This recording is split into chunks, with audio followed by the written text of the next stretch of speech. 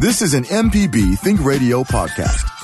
To hear previous shows, visit mpbonline.org or download the MPB Public Radio app to listen on your iPhone or Android phone on demand. Welcome back. This is Creature Comforts on MPB Think Radio. Kevin Farrell here with Libby Hartfield, retired director of the Mississippi Museum of Natural Science. We just heard Dr. Troy Major won't be able to make it with us this week, so we'll need to hold off pet questions for next week. We do have a guest in studio today. It's Nicole Smith, the Special Events Coordinator at the Mississippi Museum of Natural Science. With a good representation of Mississippi wildlife, the museum is a great place to learn about Mississippi's outdoors. So we'll talk today about existing and upcoming exhibits at the museum. Join the conversation with a phone call. The number is 1-877-MPB-RING. Our phone number is 1-877-672-7464. You can email the show as well, animals@mpbonline.org. And a reminder that if you miss Creature Comforts on Thursdays, it repeats every Saturday morning at 6. So we're going to be talking about things at the museum. So if you want to call in and maybe share your favorite thing about the Mississippi Museum of Natural Science, we'd be glad to hear that. And always, if you have a brush with wildlife, we always like to hear about that as well. So again, the phone number, it's 1-877-MPB-RING, which is 1-877-672-7464. Good morning, ladies. How are you doing this morning? Good morning. Fine. Hello. Libby, do you have any announcements that you wanted to share with us? Yes, I have to share today, July the 19th, is Fannie Cook's birthday, Okay. or the anniversary of Fannie Cook's birthday, I think is probably the better way to say it. In fact, it's the 129th anniversary of Fannie Cook. And we have her to thank for lots of things that we enjoy. So I would say honor her memory by getting outdoors and enjoying nature. All right. State parks, wildlife management areas, of course, the Natural Science Museum. Any place you want to get outside would be great, even if it's your backyard feeding birds, watching birds. And if you want to send us a message or give us a call and tell us what you're doing outside to honor Miss Cook today, do that. All right. So as I mentioned, our guest today is Nicole Smith. She is the Special Events Coordinator at the Museum of Natural Science. Nicole, thanks for joining us again on the program. Oh, thanks for having me. All right, so let's maybe start out by assuming that there's a new listener that has not ever been to the museum. That's not possible, Kevin. Everybody's come, and they need to come again. So let's start out. And again, summertime, folks might be planning trips, staycations, as it were. So why don't you give us some basic information, where the museum is located and how people would contact the museum to find out more information in addition to what we're going to be talking about today. Sure. So the museum is located within LaFleur's Bluff State Park, and it's a beautiful facility. It's kind of graceful, and it's a linear arrangement. And so there's one whole half of the building that is a glass wall, which sort of invites you to come out on the trails. So any door that you see there at the museum is actually a trailhead opening. So not only do you get to explore these fantastic exhibits that we have indoors, including aquariums and dioramas, there are scheduled programs periodically on different days throughout the museum. You can experience that. And then you can always go hiking on the trail. So a little nature, a little science, a lot of fun. And I guess one of the more impressive exhibits is you see as you come in the front door, and that would be the huge fossil. Tell us a little bit about that. Oh, yeah.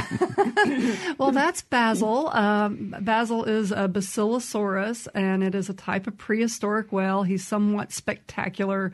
A lot of the little kids, when they first see him, they're like, oh, it's a dinosaur. But, of course, everything with the skeleton's a dinosaur when you're little. And he's fabulous. He's got these teeth that will give you nightmares, but he's a great-looking specimen. And he was part of the original Scott County landfill. They were digging for a place to put their garbage, and they found him. And so those bones were preserved, cared for, casts were made of them, and then there were some... He had a few bones that were not present, and so they looked at other universities' collections that had representative specimens of him, of that type of dinosaur, type of whale of that age, and cast it and made this beautiful thing that hangs in the museum. We're visiting today on Creature Comforts with Nicole Smith, Special Events Coordinator at the Mississippi Museum of Natural Science. So if you have a question about the programs at the museum, the work that they do there, if you'd like to share with us your favorite part of the museum, or if you have a brush with wildlife that you'd like to share, give us a call. The number is 1-877-MPB-RING. It's 1-877-672-7464. Send an email to animals@mpbonline.org. So you have occasionally traveling exhibits, and we'll talk about the one that you have currently in the show today. But also, as you mentioned, lots of permanent things there. You had mentioned the aquariums. What are some of the other types of exhibits that visitors to the museum would see? When you go down the stairs, the very first thing you see is the fossil wall. And so you can't have a present-day experience without starting in the past, right? You're rooted in the past. So everything you see in that grand fossil wall represents ancient Mississippi. And then as you kind of progress through the building, every diorama, every aquarium represents a different ecoregion and habitat across the state and in different seasons. Some of the dioramas are spring or summer, and probably my favorite one involves the beavers, which is set in winter. It's just beautiful. And it's very realistic. Like you look like you're looking at a snapshot in a moment of time in nature. Very meaningful. And then also, I think, aren't there some, on that glass wall you were telling us about, aren't there some, like, bird watching activities? Seems like I remember there being some binoculars there to help you out. Yes, we have a bird watching area. We're big bird nerds around the museum. We love anything with feathers. And so we have a very well-kept bird watch area, including a small waterfall and pool to, attract them, a few bird feeders, a couple of houses that have been set off the trail. It's nice places for cover and shelter. We really think it's like real estate. How do you move into the neighborhood you want? It's location, location, location. You want a good food. You want a safe place to raise your young. You want all of that. And so we try to encourage all those habitat elements that make it a good place for birds to live. And again, you mentioned the trails, and those to me are one of the hidden gems of the museum, because you get out in the middle of that trail and you have no idea that you're in an urban area. And so tell us a little bit about those. Yeah, it's invaluable. Those trails, we see about 100,000 school kids over the course of an academic year, and children get on those trails and hike around. So they're very important to us. And you'll see them any time of year you go out, you're going to see something different. Springtime, you're going to see the wildflowers. Fall, you're going to get a great experience of bird migration. Well, spring too, but I like the fall migration a great deal. And of course, the plant life is really, really diverse. So there's so much to see, so much to do out there. It's definitely the green space of Jackson, and it's worth coming out to experience. We have got a caller on the line, so let's invite Sue from Beaumont into our conversation. Good morning, Sue. Hi. Can y'all hear me? Because I'm having phone trouble. Yeah, go ahead. I have a little miniature dinosaur living in my kitchen windowsill there. Oh, great. It's what I call a little green anole lizard that lives up there. Yes, I've got one too. I love them. He is the most entertaining little creature. He will up on a stack of dishcloths I have folded up there in the window, and he'll show his money like old people you call when he shows his little red pouch, Are they male or female that does that? That's a male. He's showing. Okay, yeah. well, he's doing that right now, and he'll climb up on those dish towels, and what he wants me to do is throw some water at him, because I'll take some water and throw. I don't know if he responds to my voice or the sound of water, but he'll come up right away when he hears my voice, And he'll I sling some water on him, and he'll go to the window and drink the water off the window pane. He's just so cute. That's great. Yeah. And now the red pouch, as you might expect, he is fervently hoping that there is a female around that might catch that red flash and come over. You might think I you're his have a little girlfriend. potted plant in a little plastic.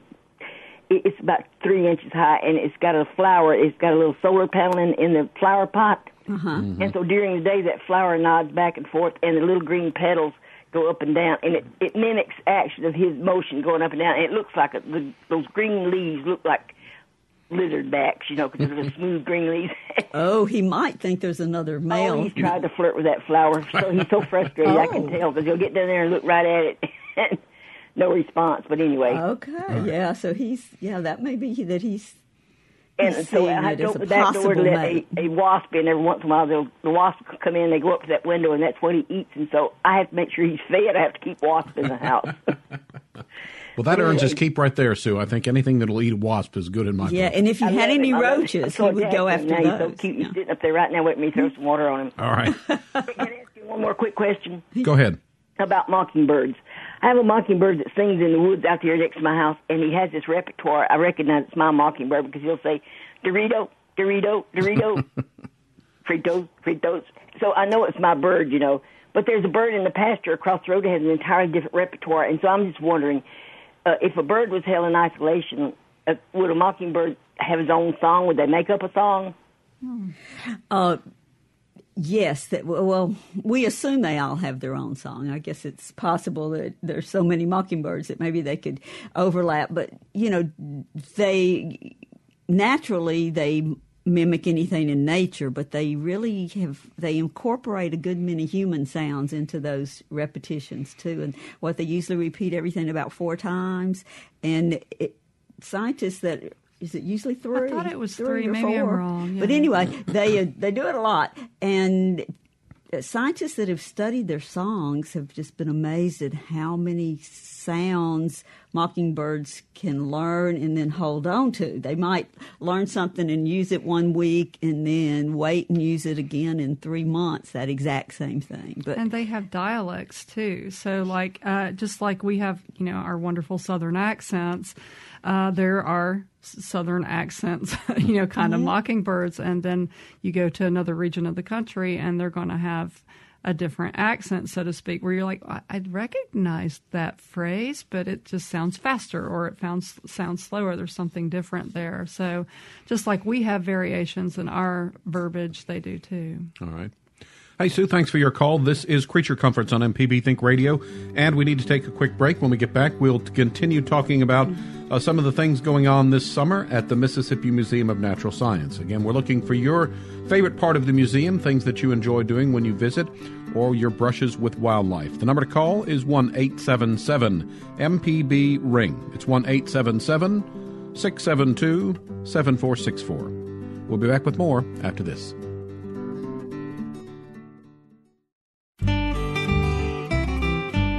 Welcome back. This is Creature Comforts on MPB Think Radio. Kevin Farrell here with Libby Hartfield, retired director of the Mississippi Museum of Natural Science.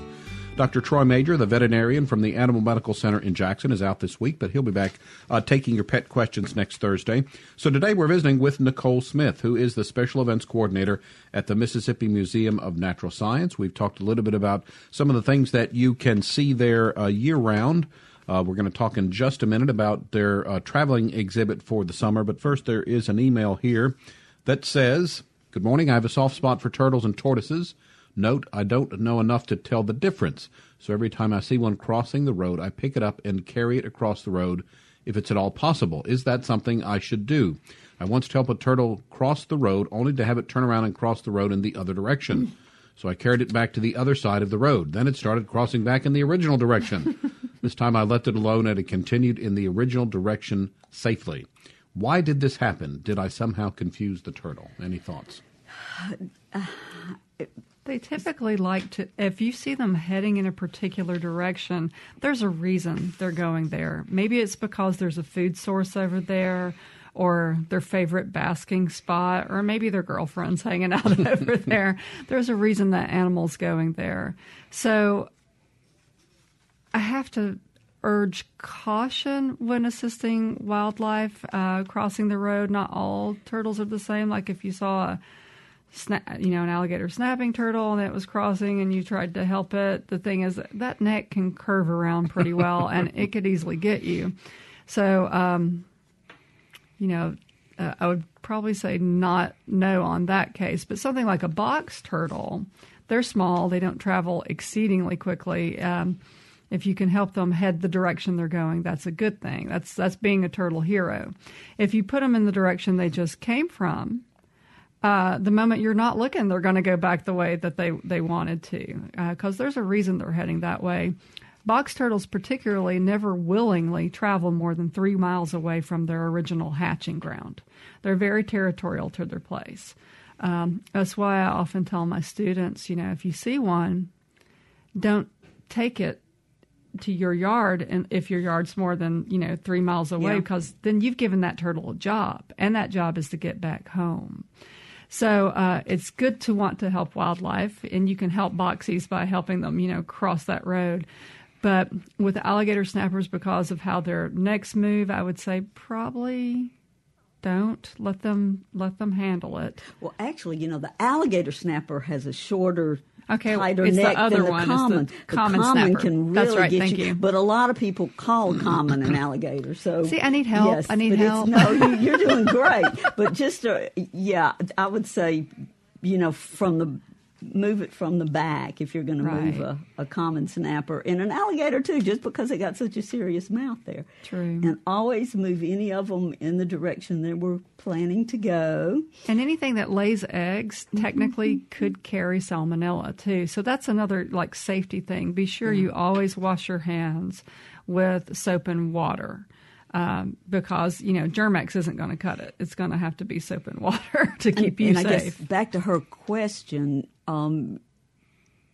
it could be that the turtle just got confused. And so if it crossed back even when she moved it into its own territory, they're not human. They're not quite as smart as us. But they're amazing in their own realm. The way the email read, it did sound like maybe the turtle got a little bit confused at first. But obviously the good news is eventually it went. Safely went in the direction it was going. Made it another year. And, I feel, and I think a lot of people do, when you realize how long they can live. Remember, Will was talking that scientists have the more we've studied them recently, have revised upward the number of years turtles seem to live. White box turtles can 65 is what I've heard. Yeah, so they're like a human time span. It's just. But weirdly, in captivity, a box turtle only lives 35 typically, but in the wild it can live up to 65. So that tells me that it's really getting something from its native habitat that we as humans can't really provide for them.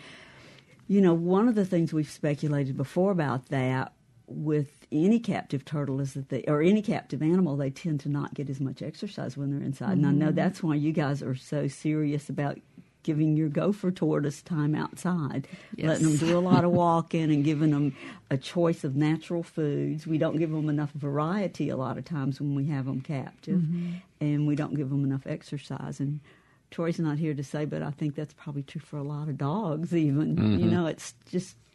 We all need exercise really and care. Important for animals, yeah. And just a reminder, last week on the show, we had an in-depth discussion on turtles, so you could find that either on our webpage, mpbonline.org, or if you subscribe to the podcast, you can have it downloaded to your favorite podcast device on your smartphone. So we are talking today about things at the Mississippi Museum of Natural Science with our guest, Nicole Smith, Special Events Coordinator for the museum. So, Nicole, when you have these special events, the special exhibits, that is, to me it's just fascinating the way you can pick them out, and I guess a lot of these are done this way, but it's I guess primarily maybe for kids, but there is certainly an element of education aimed at school children. But to me, adults can have as much fun and learn as much as the kids do, and I think that's kind of sneaky because I think adults sometimes think they don't need to continue to learn and they know it all, and myself included, I think we all have that attitude sometimes. So I think they might surprise themselves when the adults go how much fun they have as well. So talk a little bit about picking them out and trying to keep in mind maybe all intended audiences. Well, we really do give a lot of thought and consideration to what we can bring to Jackson that's going to be an enriching experience for everyone here. Everything from the very young to the young at heart.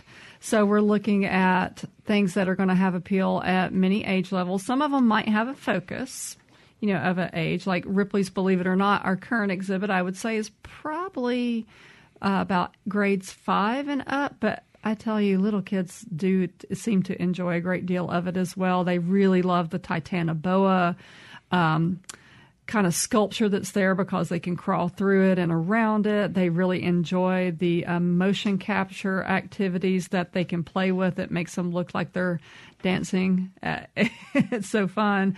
And they like the puzzles too. There's some really complex puzzles for them to work out. for littles and bigs. So I like that there's so much variety in things like this. We were on a waiting list for a really long time to get the Ripley's Believe It or Not exhibit, so we were lucky when that kind of came along, and we've had so much fun with it. And it is based on the book that I remember from, I guess, it was a book, from my childhood. And it's sort of unusual things in nature that can also be instructive, I guess. Sure. Robert Ripley, I have to say that 5 times fast. That's, he was an interesting journalist. Kind of before it was cool to travel the world and report remotely, he did it. And he did everything from newspaper articles to radio reports, and eventually the TV show that I remember from my childhood. If you're of a certain age, you'll remember that too. And he collected things on his travels. And so in a way, it's kind of like going into your grandmother's attic, and she was a world traveler, and she kept all these fabulous things, and then you go to see them.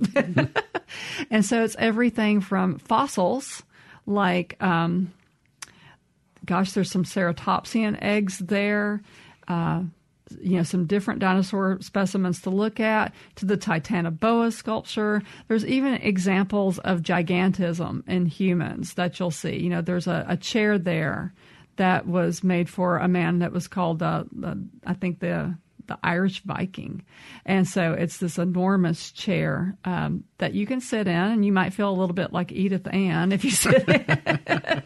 But it's a great photo op for people, but it was really custom made for this person. So there's a lot to see and do. I think one of my favorite things actually is a sculpture that's made out of candy. And it's a portrait of Justin Bieber. But, pop star, so pop candies were used to make the portrait, which I think is sort of charming. No, my favorite is the Albert Einstein toast sculpture. Yes. If you were ever wondering, I have 420 pieces of toast. What should I do with it? I should make a sculpture of Albert Einstein. And it shows you how to do it. It looks amazingly like Einstein. It really does, especially in photos. Like if you take a photo of that from the back, it really, very, very much like him. But you also mentioned some interactive things, puzzles and that sort of thing. Tell us a little bit about that. There's this one food truck that's located within the exhibit for edible insects. And so you press a button for the item you want to, quote unquote, eat. And you see the chef talking to you. It's a VR chef talking to you about how the food is constructed and why it's a good protein source for you. You're not actually eating it. I'm just going to put that out there. But it is kind of fun to see how different cultures across the world embrace different culinary methods. And so edible insects is part of that. Let's take another quick break. We've got some open phone lines for your input this morning if you're listening. Things that you like to do at the museum when you visit, maybe questions about the museum, or as we say, any kind of brush with wildlife that you've had recently, we'd like for you to share with us. The phone number is 1-877-MPB-RING. It's 1-877-672-7464. You can send us an email as well. It's animals@mpbonline.org. You're listening to Creature Comforts. So let's take a break. We'll be back right after this. MPB News is leading the way, covering stories that matter to Mississippians with 5 first-place awards from the Associated Press, including breaking news, radio achievement, and public affairs reporting. Your source for a deeper look at today's top story is MPB News. Welcome back to Creature Comforts on MPB Think Radio. Kevin Farrell here with Libby Hartfield, retired director of the Mississippi Museum of Natural Science. Dr. Troy Major, veterinarian at the Animal Medical Center in Jackson, is out this week, but will be back with us next Thursday. Today we're visiting with Nicole Smith. She's the special events coordinator at the Mississippi Museum of Natural Science. We talked a lot about some of the permanent things that you'll see at the museum, and the last part of the show we were talking about some of the things in the current visiting exhibit called Ripley's Believe It or Not. Nicole, how long is that exhibit at the museum?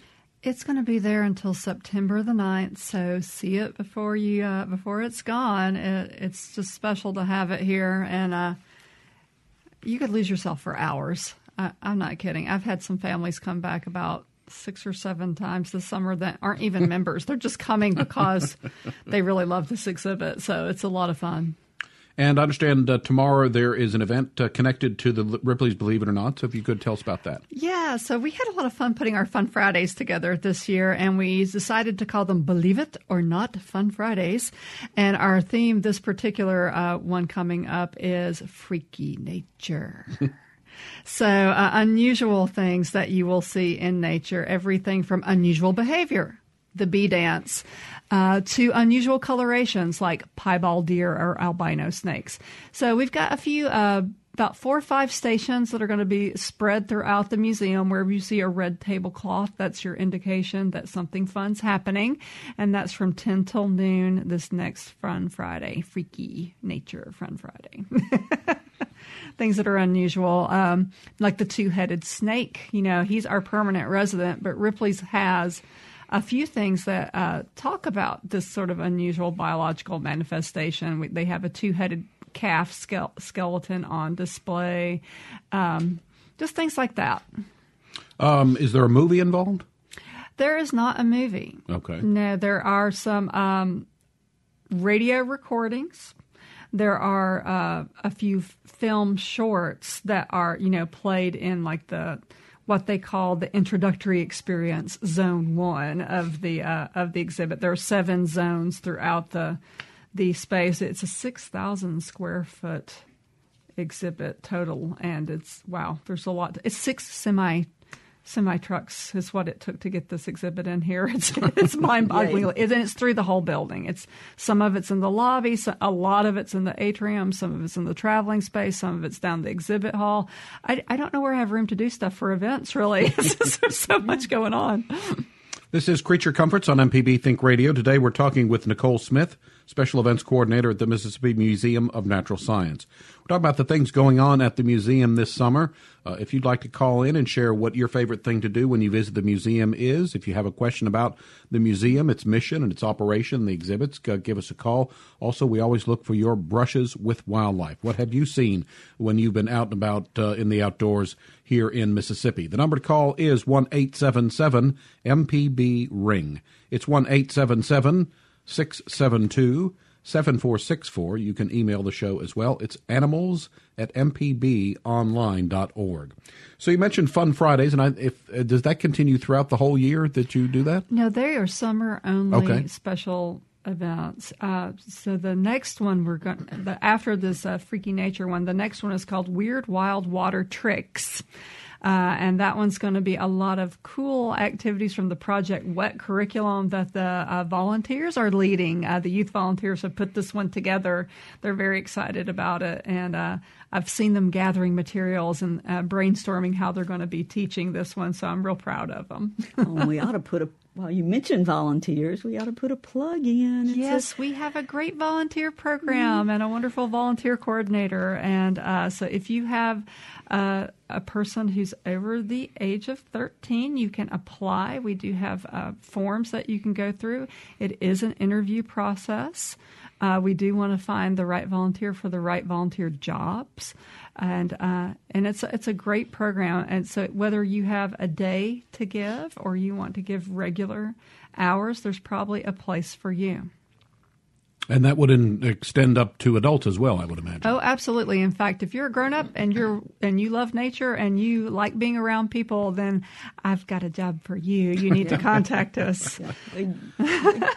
The museum depends on a lot of volunteers. We do. It's the village that runs through volunteer effort and hours. I think one of the other, at least semi-regular events at the museum are the lecture series on Tuesday. Yeah, we have a great series called the Noon Lectures. And they are always the first Tuesday of the month, right at noon. And if you're a member, they're free. And if you're just visiting the museum today, the lecture comes along with museum admission. So it's a fun way to spend a noon once a month. The next one coming up is August the 7th. Audrey Harrison's going to be talking about insects. Monarchs, I believe. And yes, so she's great. And she's going to be on the show, on this radio show, the Thursday before. So all right, we'll get a little preview. Okay. So let's talk a little bit about maybe some outreach efforts that the museum participates in. Yeah, so earlier you might have remembered I was mentioning we have about 100,000 school kids that visit the museum. And so we always have programs that we offer here, and we also have teacher workshops that we offer. We even have a series of those coming up on site. But we also have traveling naturalists, people that visit outside of the Tri-County area around Jackson to schools all across the state.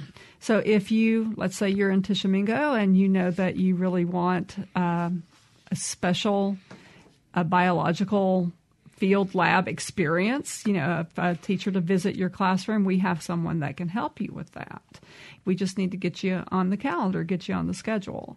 And you can call the museum and we can connect you to the right person. Let's say you know that all of your teachers are looking for an enrichment opportunity in your county. You can contact us and we can create a teacher workshop for you that is CEU approved and that meets standards that you need to keep your certifications. All right. So who would someone contact about if maybe to try to follow up on those opportunities? You can contact the museum at 601-576-6000 and just say you have a question about workshops, and they'll put you to the right person. That's currently our education coordinator, Andrea Falsetto. And I would imagine if teachers are enjoying their summer break and are listening, now might be a good idea, even though school seems like it's a long way away, but maybe to go ahead and get some early planning done to jump on this early. Yes, we have a few new workshops coming up at the museum July 23rd through the 27th. And so each day is a different workshop. The first one on that Monday, the 23rd, is about sustainability. That's a new workshop we're offering about more sustainable choices in the classroom and in your campus. And then the next one after that is Growing Up Wild. That's an early childhood one. That's meant for pre-K up through about 7 and 8 years old. And that's for the teachers. That's for the teachers that teach those age groups, yes. And then the next one I'm guilty of. This one's my fault. The Family Nature Detectives. This one is mainly going to be focused on vermicomposting as a classroom activity for food chains. So that's going to be a lot of fun. We're going to get dirty and learn about worms and how worms make your life better. That sounds fun. It's really, yeah. I've been having way too much fun with this one. To show up. Yeah.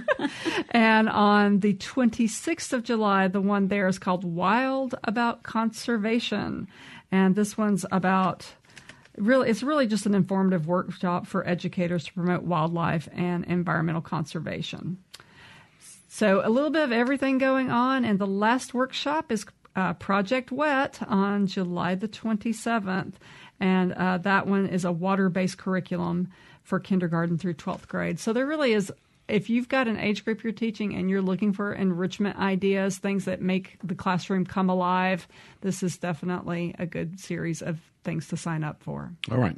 We've got a phone call on the line, so we'll greet Polly, who's called in from Covington, Louisiana this morning. Go ahead, Polly.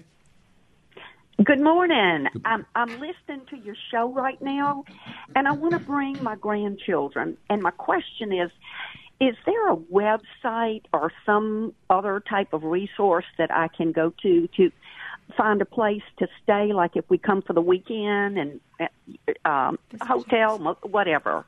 Is there a site that I can go to that would give me information that would be close to the museum? Yes. VisitJackson.com should be the right, yes. And I'm trying to think of... The Chamber of Commerce might as well. Yeah, but VisitJackson.com is really what I would advise. They do real well. And you can even talk to somebody if you want to, but probably just getting online and read through their information would be the best. Because once you come up, this is a great idea. You might want to stay more than one night. You might want to go to lots of different things in Jackson. All right, Polly, thanks for the call. And again, also that you might be interested, as Libby has mentioned numerous times, the Mississippi Children's Museum is right there adjacent to the Mississippi Museum of Natural Science, so that might be a double whammy there. And there are a number of other things to do. The Agricultural Museum is just across Lakeland with the Sports Hall of Fame. So and we have that lovely new Civil Rights Museum downtown. And History Museum. There's a lot to see. Depending on the age and the interests of your kids, there's all kinds of stuff to see. Yeah, but visitjackson.com might be a good place to kind of get where all that information in one spot. Get my bearings. Yeah, Okay, and great. you could even plan where you're going to eat by going to that website. Yeah. Oh, great. Very Okay. important. Yeah. Wonderful. Thank right. you for the info. Sure. Thanks for the call, Polly. Glad to see that we'll have some visitors to Mississippi. Hope they enjoy their visit. So, is it too early to give us a sneak peek on the next big exhibit coming up? Yes. Okay. So we do have a new exhibit on the way, and it's called, mysteriously enough, In the Dark. It's a little bit about nocturnal animals and natural phenomena that happen at night. So, but I've started to read the information packets on it. It looks intriguing. We're figuring out what our programming is going to be built around this. It's kind of exciting. I'm talking to a few partner agencies about what our potential could be here. We'll know more soon. All right. And that would be later this year, early next year? It's going to be later this year. Okay. I think it opens officially October 6th to the public. I think that's what I remember us talking about. So is it generally 2 of the biggies per year, 3? Or It depends on the year. It depends on what's available. There's only so many traveling exhibits that kind of fit in well with our mission. And we want to do things that fit in with our mission of conservation and education, especially with the natural science bend. But we are excited about In the Dark. And Ripley's was a good fit because it's really about all the natural curiosities that, people have and they find in the world. The Memphis Zoo, which I would highly recommend if you like zoos, by the way, but it has an area that's basically closed off, and it's creatures that are normally that like the dark, and so I thought that was a very interesting part of the zoo. And again, I'm a big fan of zoos, and to me, the Memphis Zoo was a really, really good zoo. So if you're ever in the Memphis area looking for things to do, you might want to add that to your list. We need to take one final break this hour. When we get back, we'll wrap things up. We've been visiting today with Nicole Smith, who is the Special Events Coordinator at the Mississippi Museum of Natural Science. Back to wrap up the show after this.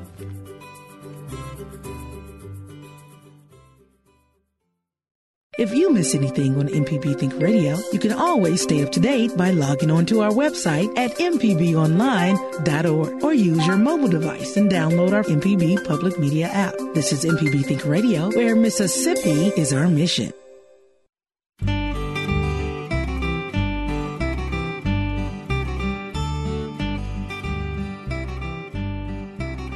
Welcome back to Creature Comforts on MPB Think Radio. Kevin Farrell here with Libby Hartfield, retired director of the Mississippi Museum of Natural Science. Dr. Troy Major, veterinarian at the Animal Medical Center in Jackson, out today. He'll be back to take your pet questions next Thursday. We've been visiting today with Nicole Smith, Special Events Coordinator at the Mississippi Museum of Natural Science, and we've been talking about all of the things that you can do at the museum, the things that go on throughout the year, their permanent exhibits, things that they do throughout the week, throughout the year, and special events. The biggie that we've been talking about that is in the museum through the early part of September is the Ripley's Believe It or Not exhibit. To give a little sneak peek for the next one coming up as well. But Nicole, there was another upcoming event that you wanted to put on our radar. Sure. So I just want to say we're always doing something. We're always innovating. Even events that we're updating and keeping them fresh. So like us on Facebook, like the Mississippi Museum of Natural Science on Facebook. Follow our website now and then, check in and see what's coming up. The Mississippi Science Fest, which is a big event we do with all the museums in the LaFleur District, is coming up in September. Park After Dark comes up in October. We partner with the Children's Museum for that one. And we've got a new holiday event coming up this December. You'll hear more about it soon, but we're going to call it Snow Much Fun. And that's going to be on December 7th and 8th coming up. We're not really ready to talk a lot about it, but just that's your teaser. It's coming, and it's going to be awesome.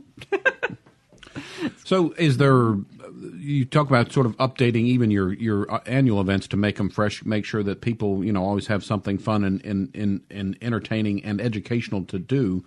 Is there like a group, or does the staff kind of get together in general? Maybe people throw out ideas. How do you go about keeping things fresh? That's a great question.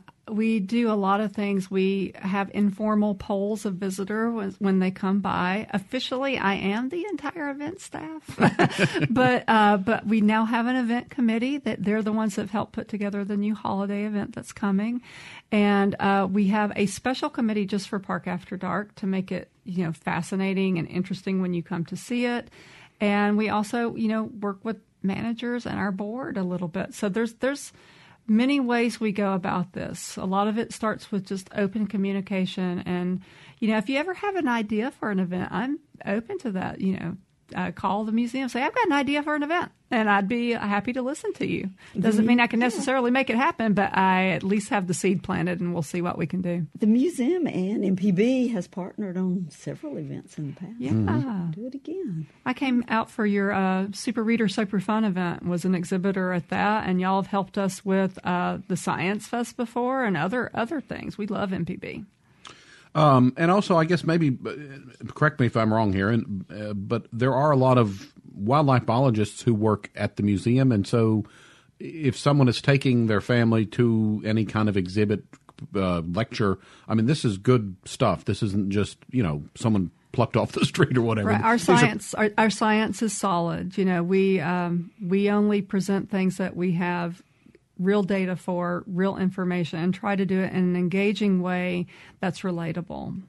We work with scientists that are on our staff. Our educators do that so they can translate the research that is being done there, so that there's an educational component of that.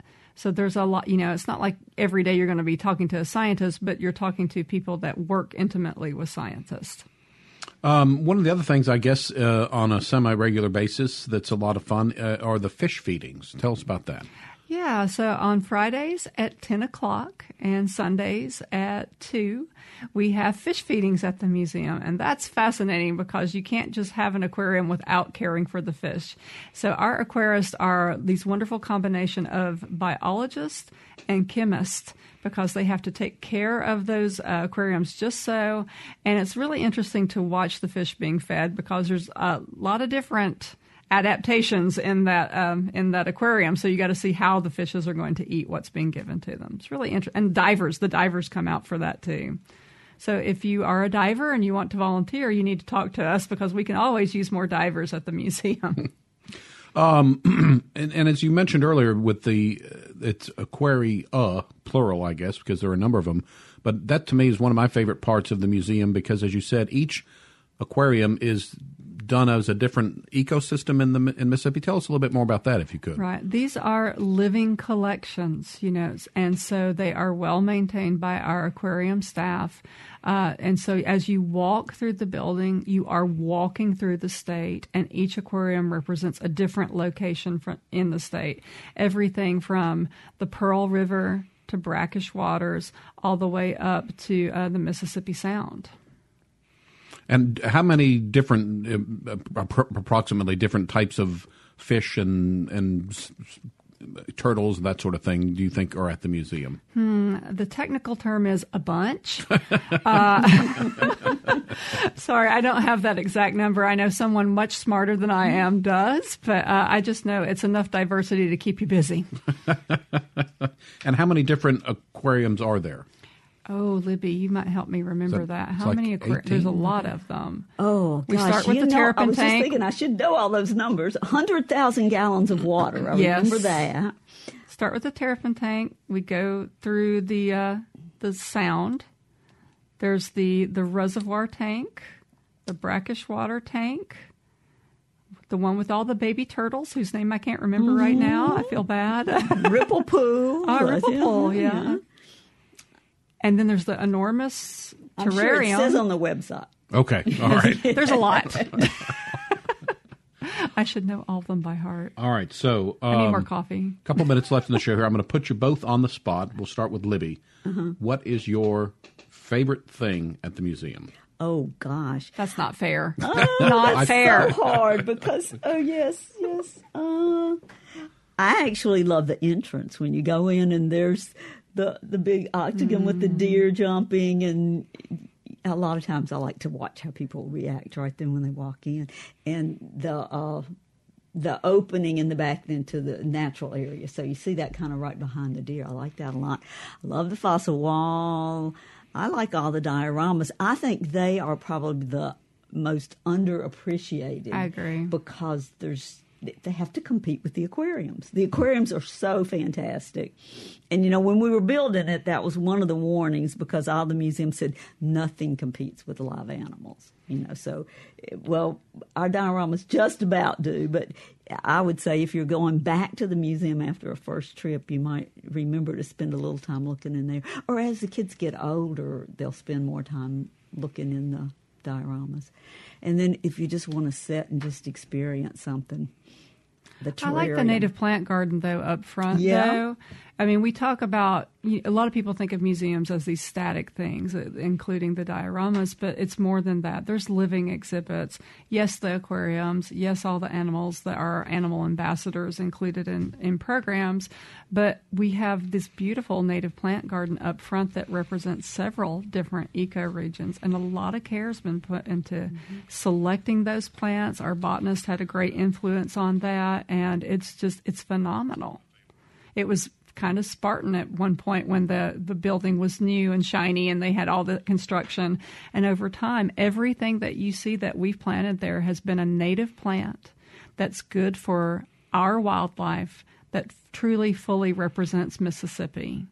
And I think that's unique. There's even a tree there that went to space. There's the space pine that's there.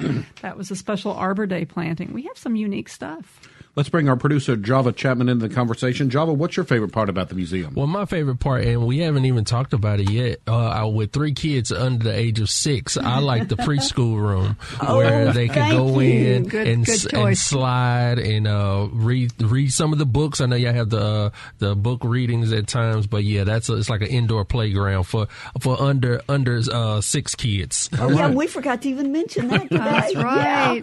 Yeah. We have a lovely preschool educator staff there too. They do such a good job. A lot of kids call it the tree room because there's a great big tree in there. Yeah. All right. So as we've talked about, something for all members of the family to do and enjoy when you visit the Mississippi Museum of Natural Science. That is going to wrap us up for today. Creature Comforts is a production of Mississippi Public Broadcasting Think Radio. Funding provided in part by the generous contributions from listeners like you. To hear today's show or previous show, one way to find it is to visit mpbonline.org/Creature Comforts. Our show is produced by Java Chapman, and in call screener today was Michelle McAdoo. For Libby Hartfield and our guest Nicole Smith, I'm Kevin Farrell. Up next at 10, it's MPB Season Pass with Jay White. We'll be back with us next Thursday at 9 for another Creature Comforts. It's heard only on MPB Think Radio.